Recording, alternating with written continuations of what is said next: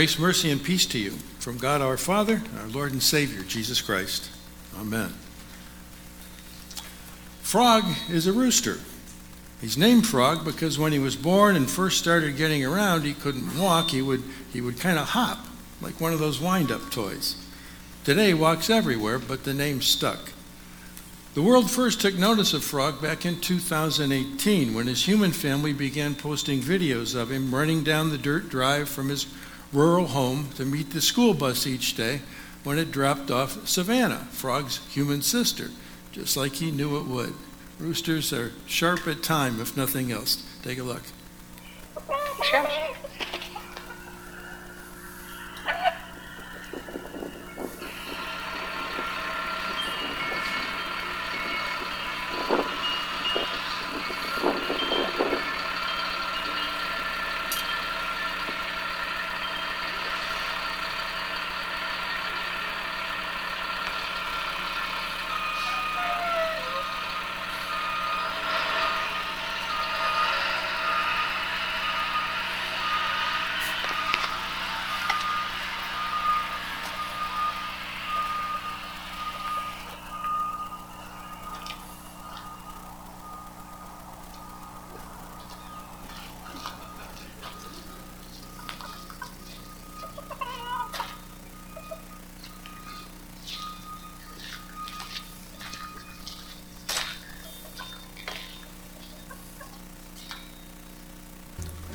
That video has been viewed over 7 million times.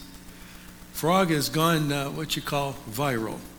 Today, Savannah has grown up and drives to school, but the families continue to post videos. Frog following them around in the store as they do their shopping. No leash, no rooster diaper. Frog enjoying, things I notice. Frog enjoying a ride in the car. Frog on a pool float. Frog also has his own channel on YouTube, and he has a presence on Instagram and Twitter and Facebook with thousands of subscribers. He's also raised a lot of money for his small town through the sale of backpacks, cups, and T-shirts. Oh, and he's also appeared on The Ellen Show and The Today Show as well. You know, animal videos have always been a big hit, with 2.3 billion views each month. We love warm and fuzzy, and evidently feathery. Of course, when you get as many views as Frog continues to have, you don't have to sell T-shirts anymore. You sell ad space, and it's a big business. Now, if Frog were actually the human he seems to think he is, he might be called an influencer. There are lots of people who are online famous for their unique skills, their opinions, their advice, their looks maybe, or maybe nothing much at all, but for some reason, people still watch. Viewers can sign up to follow them, and they don't have to worry about missing a single event then in their life. But when we talk about an influencer, we're usually talking about a person so popular online, for whatever reason it might be, that when they mention a product is worth trying, people try it. And sometimes they try it in droves. You could argue that the Kardashian daughters were started out anyway as influencers before they became multi-million-dollar enterprises themselves, creating their own products. I suppose they would still be considered that way. Influencers have become powerful marketing tools. Jesus sends out 72 of his followers this morning, which you might call first-century influencers. They're going to act as a sort of miracle-working advance team to get people talking about him, creating buzz in towns and villages that he'll be passing through on his way to Jerusalem. This will be his last major journey to that city. Not only will there be a crowd waiting when he gets there, but there'll be a cross. Earlier, he'd sent out his 12 disciples to proclaim the kingdom of God, with much the same instructions as he gives to the 72 he launches this morning. He sends them out in pairs to each town and village on his itinerary. It was really his last effort to rouse the nation of Israel to its destiny. Jesus knew the potential that was just waiting there to be unleashed. He also knew that he had just a tiny army to do it with, and so he tells them to pray for reinforcements. These days, maybe he just have made a video so clever that it couldn't help but go viral, like this one.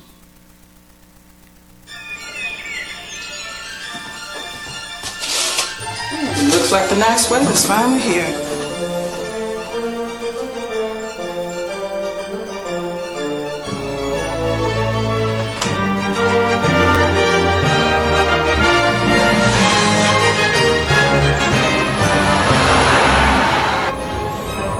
Six Flags is getting ready for its biggest year ever. There's a new level of excitement throughout the park, and you'll feel it everywhere you go. We are 100% committed to making your day here great.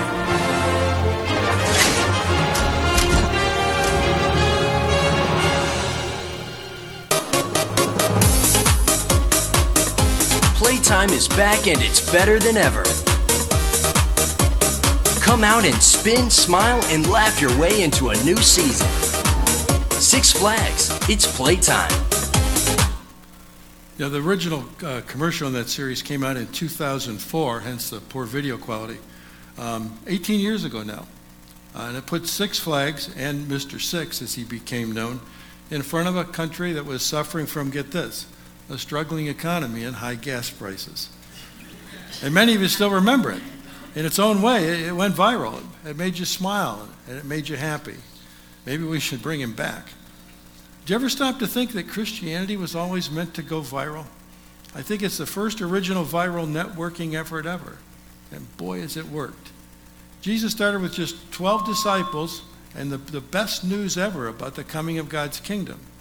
And then he sent out the 72, not to sing and dance, but to preach and teach and heal. And it worked. There are over 2 billion of us celebrating and living in God's grace by his free gift of faith in Jesus Christ. So if that's the case, and it is, why do we hear so much about churches shrinking and struggling these days? Well, I think it's easy. We've lost the vision. We've lost the excitement. Our priorities list is all upside down. Not all Christians, but a lot of us. It's why a new church plant is liable to literally explode right down the street from a 75 or 100-year-old congregation filled with empty pews. Some people are also of the opinion that the uncomfortable pews may be part of the problem. But mostly it's because people involved in the plant are so excited about the possibilities, probabilities is maybe a better word, waiting just beyond their doors, that they do church 24/7. They go to church each week and even in between. They live and breathe their faith. They know that only God can change a heart and bring someone to faith, but they also realize that he's liable to do it through them. And that contagious excitement they bring with them everywhere they go. They rarely have a conversation that doesn't include an invitation to join them in worship. They tell everyone they can, at least if they can get them to sit long enough, why Jesus is important to them. And that excitement, that level, it becomes contagious. They're excited about their church, their faith. Their faith goes viral, and it draws people like a magnet draws iron. People's lives are touched in ways that they may never have been touched before and changed. And that's how Jesus expects his kingdom to work. It should multiply exponentially. Let's look at some of the key elements in today's story. Now, there's strategy involved here. Remember, John the Baptist had preceded Jesus and pointed to his coming and the kingdom that he was going to bring. This morning, our Lord is asking this batch of followers to do exactly the same thing. He sends them out to places where he intends to go. Their job was to introduce people to a whole new way of thinking about God. Not as a judgmental, vengeful God who loved the idea of hurling lightning bolts into their lives, but one who wanted wandering people to have a way to return to him, to get them excited about what Jesus was doing, to get them excited about what he was teaching. And their message was a lot more than just a song and dance. And maybe because he didn't have the ability to produce clever viral videos like we do today, he didn't send them quite empty-handed. He gave them what they need to get that culture's attention. He gave them the power to heal the sick and drive out demons. These were badges of identification and authenticity in the sense of who had sent them. And he gave them his message that the kingdom of God was near, the kingdom they'd waited so long for, and that they better pay attention before it was too late. Those 72 had been infected with a message of God's righteous judgment and also God's love, his vision of what life could have been like for them, or should be like, and would be like in the kingdom of heaven. And we're the end result of their efforts almost 2,000 years later. I'd like to think we'd make most of them proud of most of the time because, well, we'll probably meet them someday in heaven. Could Jesus have told everyone himself? I suppose he could have found a way. He was as much God as he was man, but it wouldn't have been successful in the same ways. See, these 72 were to go out into the countryside, into the towns and villages without any outward support to sustain them. No money, no suitcases filled with clean clothes, no hairdryer, no extra pairs of sandals, not even food. It was a kind of a two-pronged strategy. First, it was intended and designed to teach them dependence on God alone. And second, their plight couldn't help but get people's attention long enough to hear their story. It made them different, just like you and I are called to be different, to be set apart. You know, the Old Testament is filled with reminders from God to his ancient leaders that his people are supposed to be set apart. They're supposed to live differently. They're supposed to act differently. They were limited in how they could interact with the pagan nations around them. They were forbidden to intermarry with them. They were forbidden to worship other gods or even more than the one true God. Set apart. These were the people on whose shoulders the future of the Christian church would soon rest. People would see them as leaders, and to lead, they first needed to learn to trust God. They needed to learn how to step out in faith, and that's exactly what they were doing, literally. They needed a buy-in because people tend to value things that cost them something. Not long before this, Jesus had fed the 5,000 with a small boy's lunch. Producing food really wasn't an issue for Jesus, was it? During the 40 years Moses wandered with the Israelites around in the wilderness, God saw to it that their clothing and their sandals never wore out. You know, providing for these men wasn't an issue for Jesus. But seeing to all their physical needs while they were on the road could have been accomplished with a snap of his fingers. But that wouldn't have helped them become the disciples he would need them to be down the road when he was gone. It's like biblical tithing, giving your first 10% to God and then learning to budget your life on the 90% that's left. Tithers will love to tell you how much farther than the original 100% that 90% miraculously stretches. You know, what a blessing it turns out to be. People value things that cost them. You know, we heard just last week how Jesus told his would-be followers, no one who puts his hand to the plow and looks back is fit for the kingdom of God. And now we hear Jesus telling his disciples to leave all their comforts behind on a mission trip. It's the same thing, isn't it? That was their buy-in, their lesson in trusting God to provide, that they would be cared for. In each town they visited, they were supposed to wait for someone to invite them to stay in their home, to give them food and shelter. And in each case, they were to offer that household God's peace, which is exactly what Christ's kingdom brings. Peace with God that results in this personal sense of peace, the satisfaction that really surpasses all human understanding. If there were no takers, no honest offers, they were simply to move on down the road, leaving a warning and even the dust of that town in their wake. You know, studies have found, too, that lottery winners, trust fund babies, and others who get their money without having to work for it or having had to work for it experience lower satisfaction rates in life than people who had to earn their cash. They note other research that shows lottery winners report no change in happiness as soon as a year down the road after their winnings. It came too easily, without sacrifice, without the benefit of buy-in. That's probably why God hasn't let you in. You thought all this time he was mad at you, didn't you? No, not so. You know, many counseling centers do the same thing. Then they may charge on a sliding scale according to your ability to pay, but you'll seldom get free service.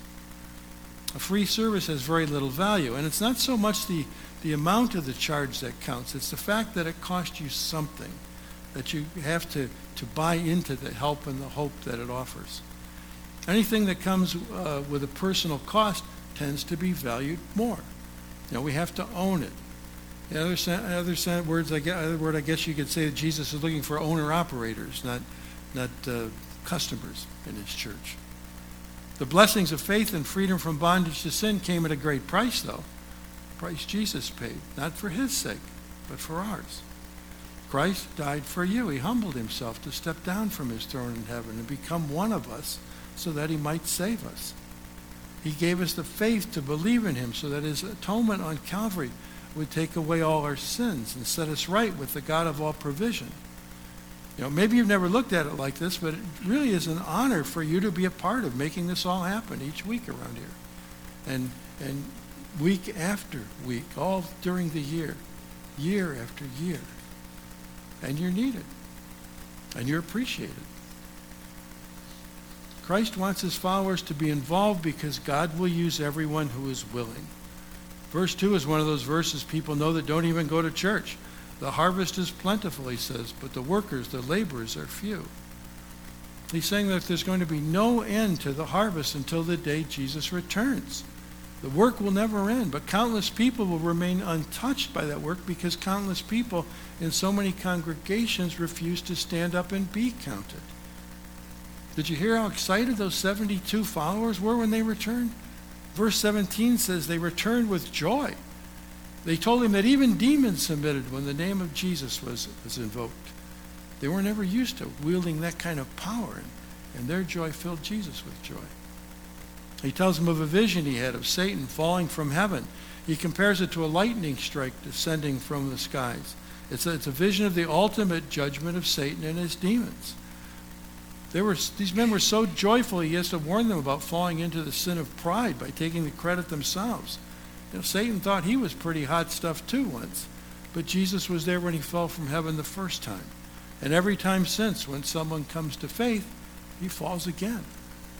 These men went out with nothing but the clothes on their backs, but they didn't return all worn out and frustrated. They were energized. They were excited about how they'd seen God work in the lives of others through them. In 1 John, the apostle claims that bearing witness to Jesus is what makes his joy complete. Could you say that? Will you be able to say that shortly before you meet him in person one day? It's just one more joy that can be ours in Christ Jesus that so many people miss out on. If you've done it, then maybe you can. But Jesus wants us all to experience that kind of joy, a complete joy, infectious, viral joy that causes others really to ask themselves, wow, what am I missing? And they're drawn to you to ask. Christian outreach is a funny thing. It scares most people to death, but it's really not much more than being your own excited self. And that experience has, it enriched them in return. Now, Jesus told the 72 not to get all excited about the miracles they've been able to perform because that wasn't the most important joy they would experience as believers. He added, you want to really get excited about something? He said, get excited that your names are written in heaven. That's the bottom line of it all, isn't it? If you've been baptized into the family of God in Christ Jesus, then your name is already written in heaven too. You have a future there and a home there already waiting for you someday. That's joy worth sharing. And it's a gift that's available to all people. And you're the invitation that has been sent to draw people to Christ who offers it freely. There's going to be lots of talk about freedom this weekend, and it deserves to be talked about and celebrated. But there's another freedom that wasn't earned with worldly battles and bullets. It was a freedom earned for us in a spiritual battle that was fought and won on a cross almost 2,000 years ago. So don't hold back. Be strong, be trusting, be viral. It's freeing. The greatest solution to the world's greatest need isn't a product to be sold. It's a gift to share. Amen. Now may that very special peace of God that passes all understanding keep your hearts and minds through Christ Jesus. Amen. Let's take a moment to confess that saving faith this morning as we do it together in the words of the Apostles' Creed today. You'll find that I think about page 8 in your bulletins.